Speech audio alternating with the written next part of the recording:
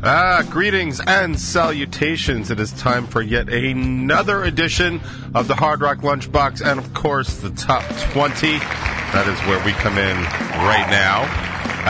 How's it going, everybody? Everybody doing all right? It is a absolutely beautiful, crystal clear day here in the Northeast. It's a beautiful November 2nd. We made it. We made it. I guess. I don't really know. Did we make it? Maybe. I don't know.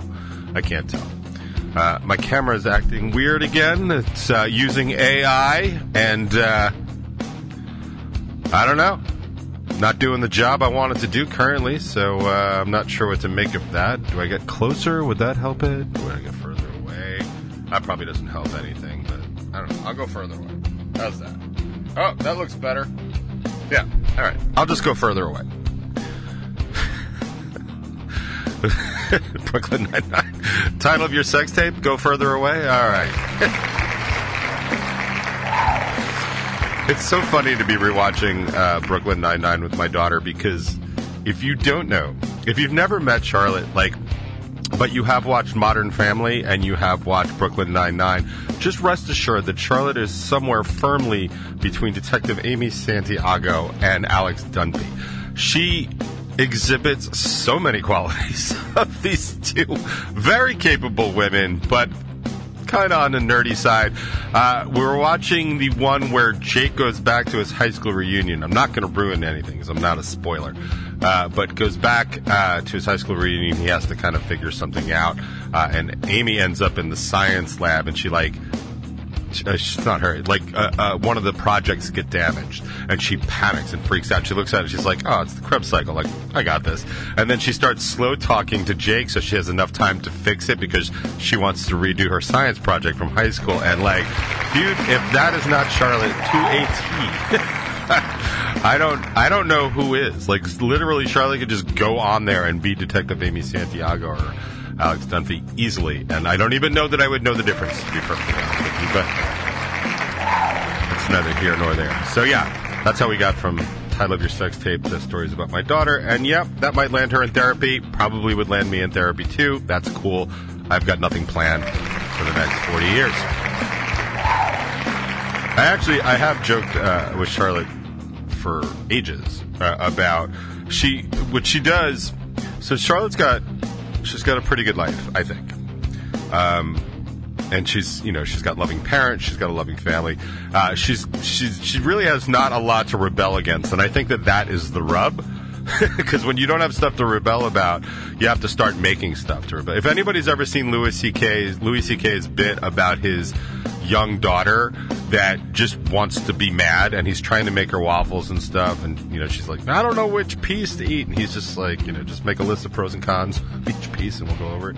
You're not being very nice, but I love you very much, that kind of stuff. So Charlotte, I feel like, doesn't have a lot to rebel about. So what she does do, and she'll complain about me and be like, and my dad never makes time to or not that never makes time, my dad can't even win on Mario Brothers 3, that kind of stuff. That's literally what she's got to complain about. And I remember telling her one time, and I've told her repeatedly, but telling her the one time I was like, listen, it's going to be really funny when you're in your mid 30s and you start going to for therapy, which I think is probably important for everybody, but you start going for therapy and you walk into your therapist's office and you start unloading all this nonsense about stuff that your dad did to you, and your therapist is going to look right at you and be like, will you get the fuck out of my office so I have room for people with a real problem? And I just told her, I was like, just make sure you call me right after that happens, because I just want to know that I was right one time. But I do tell the kids all the time, I feel like there's a lot of talk about childhood adversity scores and stuff, and you probably heard a lot about CPTSD, childhood post-traumatic stress. And these are all real things, right? Anybody that's ever been a child and survived has grown up and has these experiences and has some of these problems. But I've always told the kids, I feel like they all got a good 10, somewhere between 5 and 10 with me. And I'm allowing the 5 to 10 because there's 5 that I definitely know. As a parent, I'm a pretty good parent, but I am not perfect. And I don't even know that being a perfect parent would be necessarily a good thing, right? Because without the ability to sort of understand adversity, even from loved ones, like how can you possibly expect to go through the rest of your life, like, and exist in relationships, both romantic and, non-romantic, but like also with other people. Like, you can't expect to make your way from 0 to, life expectancy is now like 82 or whatever, but like, you can't expect to make your way from 0 to 90 without some serious conflict from people that are really close to you, and your inability to handle those things, will be a bad thing for you, in my opinion.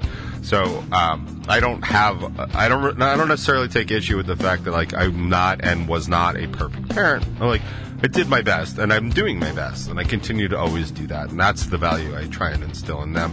But I do think that there's probably a solid 5 to 10 things that all of them are really going to have a legitimate beef with, except for Charlotte, who's probably got -4 at best, honestly, because she just lives such a charmed life. It's just ridiculous. I didn't come here to talk about any of that. It just struck me as funny, and it's a good example of exactly how a tangent forms, because I said something about your sex tape, and I made it all the way to therapy for my kids, and that is pretty impressive. And really, isn't that why we all tune in to the Top 20? Because I know it's why I do, and I'm also agreed to be here for every Thursday for the rest of my life, and that's probably more the reason. I'm so tired already, and the show's only been on I was going to say it's been on for like 9 minutes, but I started late, so it's probably only like 7 minutes, and that's fine. What's everybody doing in the chat? Chat's quiet. Am I on? Am I streaming? I don't like when the chat's this quiet. Chat makes me nervous. Man, chat's light today. Okay, well, hopefully I'm in there. Unless I froze. Maybe I froze. Did I freeze? Hello? Could be one of those things like free. Which is actually how I told Charlotte to get out of any class during the virtual era of COVID. She's just like, yeah, all right, well, okay. All right, well, no response from the chat, so either the chat is dead or I am. Either way, we're moving on and moving over, because it is time for housekeeping, ladies and gentlemen. There is a brand new episode of the Top 20 out. I caught the beginning of it this morning. The bumpers really are still my favorite part. I love the fact that I completely shit on Amityville Music Hall within the first 3 seconds of my show, as it should be by all shows, in my opinion. But that's just me currently. It is life, the job, and I talk about how I just fail at it miserably. I also talk about how I've gone past puberty. That's important. I talk about being in a well-rehearsed band, biggest issues with venues currently, in my opinion. And, go check it out. Give it a like, give it a comment if you are so inclined. That'll be cool. And if you are also so inclined, while you're over on Stranger Hit TV, the full interview with Shaylee Bourget is out. He's basically Dayshell. And it's the interview, the Bacon is My Podcast interview that I sat in, and I sat in for Jimmy for. So it's just me and Mikey on there. I meant to give it a listen. I have not been able to, because I actually wanted to hear the Discussions and Drinks episode. So I actually listened to that briefly this morning. I wanted to hear about what Mike and Jimmy thought about the Bacon is My Passion show, because I thought it was very good. A lot of people I talked to thought it was very good, but I realized it was a very interesting sort of dynamic going on that a lot of people maybe don't even realize. But Jimmy talks about it during the Discussions and Drinks. So give that a listen. Specifically, the part I was interested in is that Jimmy pointed out to me before he went on that it was his first show in 20 years. And that is calculating back through Craving Strange all the way to Sick as Monday. So basically, like, the first time you're up on stage with a new project. And he was saying that even Crash Transit was an existing band, so that wasn't really the same thing. This is literally the first time. And I was thinking about it while he was telling me, and I was trying to calculate it back out. And it really, for me, would have been about the same time in 2002 when I formed G Davy. I guess it was like 2002. It was really around the end of 2003 where we did our first show. And our first show it was actually a really big show because we just weren't playing. In fact, it's funny. Sorry, I'll finish that thought. Our first show was at the Downtown, which was in Farmingdale somewhere. I couldn't even tell you where it is or where it was anymore. Things have just changed so much. But the Downtown was an awesome place to see a venue, to see a show. It was a great venue. Definitely, for me, it rivaled the stuff like Revolution, or what Revolution would become, and rivaled like the Crazy Donkey. I loved the Downtown. I thought it was just fantastic. I used to go see like Nationals play there and stuff like that. Like I had seen my friends in KHC when they were on tour with Mindless Self-Indulgence there, and it was just such a fantastic show. Anyway, but it was actually funny because the reason it was such a big deal that we were doing a show, and this is probably going to sound stupid out of context, but isn't that, like, the whole show sounds stupid out of context. The whole show sounds stupid in context, but this is an out of context moment. The reason I had formed G Davy at all was solely to write and record and release material. This was 2002. Like, I had spent so much time playing so many shows. We had already toured. I had already done my time with Narcotic Gypsy. I had already been on Ozfest. I had already done all of that stuff and toured, North America and Canada and U.S. and Canada. So I'd done a lot already, and I was, frankly, I was a little tired from it. The whole demise of Narcotic Gypsy had absolutely left a horrendous taste in my mouth. The way it was handled, and then the way Sufferfool ended, which was the side project I was in at the same time, the way that ended was also just a horrendous experience. So I just didn't want to do that anymore. So myself and my best friend at the time, and godfather to my daughter, and bass player, we just got together and started like recording stuff, and then we would play with different musicians from time to time. Similar, funny enough, to the way Bacon Is My Passion works. But the reason I bring it up, because it's funny, and I don't think I'll ever forget that, at the time, G Davy had done enough, and we had enough cred that we actually had a Wikipedia page. It was mainly drawing on the fact that I had been a Narcotic Gypsy, and that was enough of a reason to have one. It's not up there anymore. Don't bother looking for it or anything like that, because it's not important enough anymore, so they took it down. But I had, one of the things about it was that the stated goal was that we were forming this just to write and record and release music. And I'll never forget this, because one of the Wikipedia editors, actually, who was responsible for taking the page down, who made a snide comment about it, is like, well, what other things do you do in a band? And I actually answered him back. I was like, well, dickus, the main thing bands do is they actually go out on the road for a really long time for really very little money and very little, anything to financially back them up.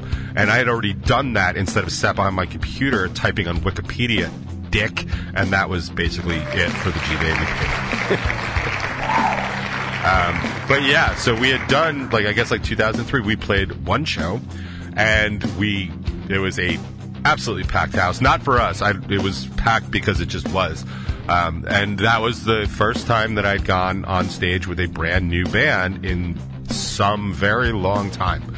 And that was 20 years ago. And the next kind of thing that I had would have been in 2008, where G Davy played again, except it was my very first show as the lead singer. I'd never done it before. We took an opening slot at Ollie's Point, which would eventually... It was still Molly Bloom's 2. It wasn't even Ollie's Point yet. Ollie's Point would eventually go on to become Revolution, just so you know. The stage was in a completely different place. The stage was actually kind of where the green room was, if you're familiar with that, at Revolution. But we played. I took an 8 o'clock show on a Saturday, and we booked it through Patty Dodge, who I had never met. It was the first time working with her, and she was like, I like the way you guys sound. We did have, because we wrote and released material, so we did have songs out, and Patty gave us a shot, because Patty's very cool. Aside from the fact that Patty will book almost anybody. Like, she's really good at just giving you a shot and putting you in a bad slot until you've earned a better slot. Like, that's... To me, that's the way music should be. Like, you shouldn't really just base stuff on your, draw and stuff like that. Like, you need to earn a better... Like, you want to headline a show? Earn it. Like, really earn it. Because what's happened is when you headline shows just because you can draw like a few hundred people, doesn't mean you're very good. It means you have a few hundred people that'll come see you. And I talked last week about the difference between a friend base and a fan base. And I was saying it specifically in regards to a lot of younger bands, because bands under 30, generally speaking, have a large friend base that will eventually abandon you because they're going out because they need stuff to do, stuff to occupy their time. When they get a little bit older than that, people make real sacrifices to come out and see you. And I know that because that's what my fan base is now. Yes, I am absolutely friends with some of our fans, and that is fantastic and just a complete bonus of that. But, I don't think that people just come to Revel 9 shows out of sheer loyalty to our friendship. I think that's out. I think they come because they have a good time. They come because the other people that come are awesome. And they come because we play with a lot of other good bands that they also want to see. And I feel like that's the better reason to come see a show. But I am just segueing off a cliff here, because what I wanted to say is that was the other time I had a first kind of show. I sang lead vocals for the very first time in my life. I want to say it was May of 2008. We played with a couple bands, and it was just fun, and I was scared as hell, and I had a lighting issue, and the sound guy, who would go on to basically be a lifelong friend, Mike Festa, saw that I was having trouble because I couldn't see my frets while I was singing, because this is not something I was used to. We rehearsed with full light, and he actually hooked me up and gave me one of his desk lights so I could kind of see, and it was just so much going on. But the point was, I had nerves for days, for weeks. I was super, super nervous. I was not a very good singer. You could argue whether or not I became a good singer in all that time, but I was not a very good singer then. I was hoarse. I blew my voice out very quickly. I was certainly very pitchy, and I was nervous as all hell. And that was actually what Jimmy was talking about being nervous and how it kind of feels kind of good. It's not free lines of cocaine good, but it's maybe we'll get cocaine after the show good. If that puts it into any perspective whatsoever, it was it's exciting. It's exciting to do that. It dries the throat, it races the heart, all those good things that'll probably kill us all in the end. But it's a fun thing to feel. And I was happy for my friend that he got to experience that. And that was cool. And by all accounts, Bacon Is My Passion did a great job. Unfortunately, I was playing right after them, so of course I was, moving gear and setting up and all that other stuff. But everything I heard was good. I got to see the beginnings of it, and that was awesome. Waterbury and Joey Nunn did a great job as their backing band. I guess there would be the Bimp Tones, I would imagine they would be referred to. I don't know. They added a horn section if you do that. Mike and Jim in the Bimp Tones. I would definitely if they sat Joey and Chris behind those cardboard boxes that you saw on the old shows and stuff. Get a saxophone player it could have been totally the Bimp Tones. Bimp and the Bimp Tones. I don't know. It's just a suggestion. I have lots of them, and rarely are they good, to be perfectly honest with you. So I don't know how many of those I would actually take. But that long-ass explanation is a suggestion for you to catch the Discussions and Drinks on Strangerhood TV, the Bacon Is My Podcast release from just yesterday, and check out all the other good things there. And I have now talked about way too much. I was going to talk about Tommy Tuberville and what an absolute scumbag he is. He's a U.S. senator from somewhere in the deep south who's basically putting our country at national security level risk because he doesn't like the Pentagon's policy on reimbursing service women for travel expenses if they have to go out of state to get an abortion. So he's holding up hundreds of promotions to important positions in our armed forces because he doesn't like something. He's a douchebag. And any single time you have a senator that puts his personal belief ahead of the good of the country, you have to take a real good look at everything that's going on and why he's there and which party voted for him, by the way.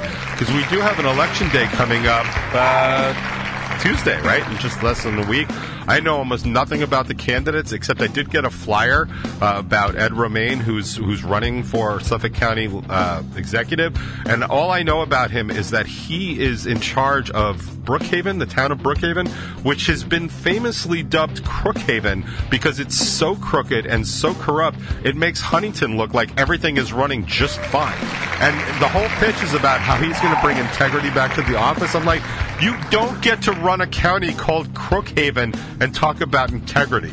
If that's your job and that's your gig and you're running for something bigger, you got to be like, Ed Romaine, I promise to do a better job. Like, that's what I would lead with, and I'd be done. But I don't have anything to offer otherwise on politics.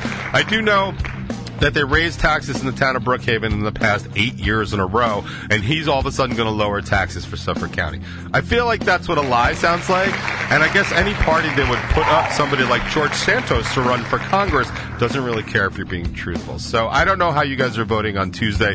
I just know that one party consistently lies about what they're going to do, what they've done, and all that other stuff. And as much as I don't like the Democrats constantly just bowing to the ultra-left, at least they don't lie about it. And I feel like that's a much bigger thing. It's a much bigger issue to me. So, I don't know. That's just my 17 cents. I've got some data to remember, but it's a cover. So, I don't know if I'm helping or hurting. And honestly, who cares? I don't.